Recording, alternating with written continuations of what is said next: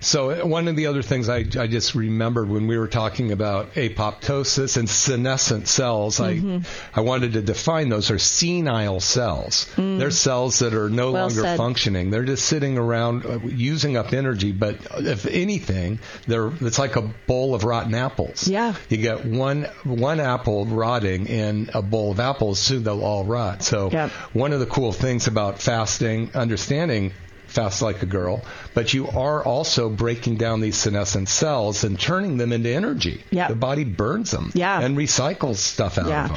And if you think about cellular, repetition and growth, is that if you have a senile cell, and I love the way you said that, if you have a senile cell and it goes to replicate, it's going to replicate another senile cell.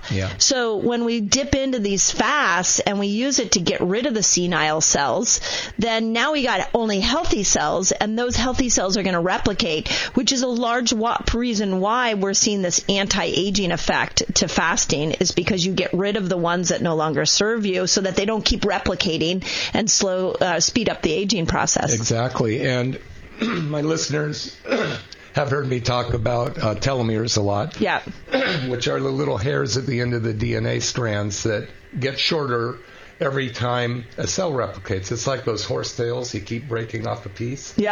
And we know that fasting it's one of the only things that can increase the length of your telomeres, increase your life. And I would say it's so interesting about fasting because if you look at all of the researchers out there, David Sinclair is a big one, and anybody who's in the anti-aging and longevity movement, they will all tell you that the top 3 things that they would recommend, of the top 3, fasting has to be in there for anti-aging. Yeah, it's amazing. And, it's just a way of life now.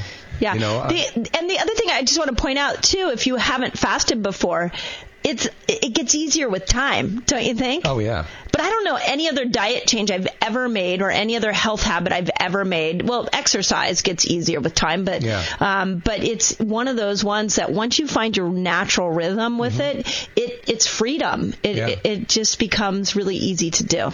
You're listening to McCollum Wellness Radio.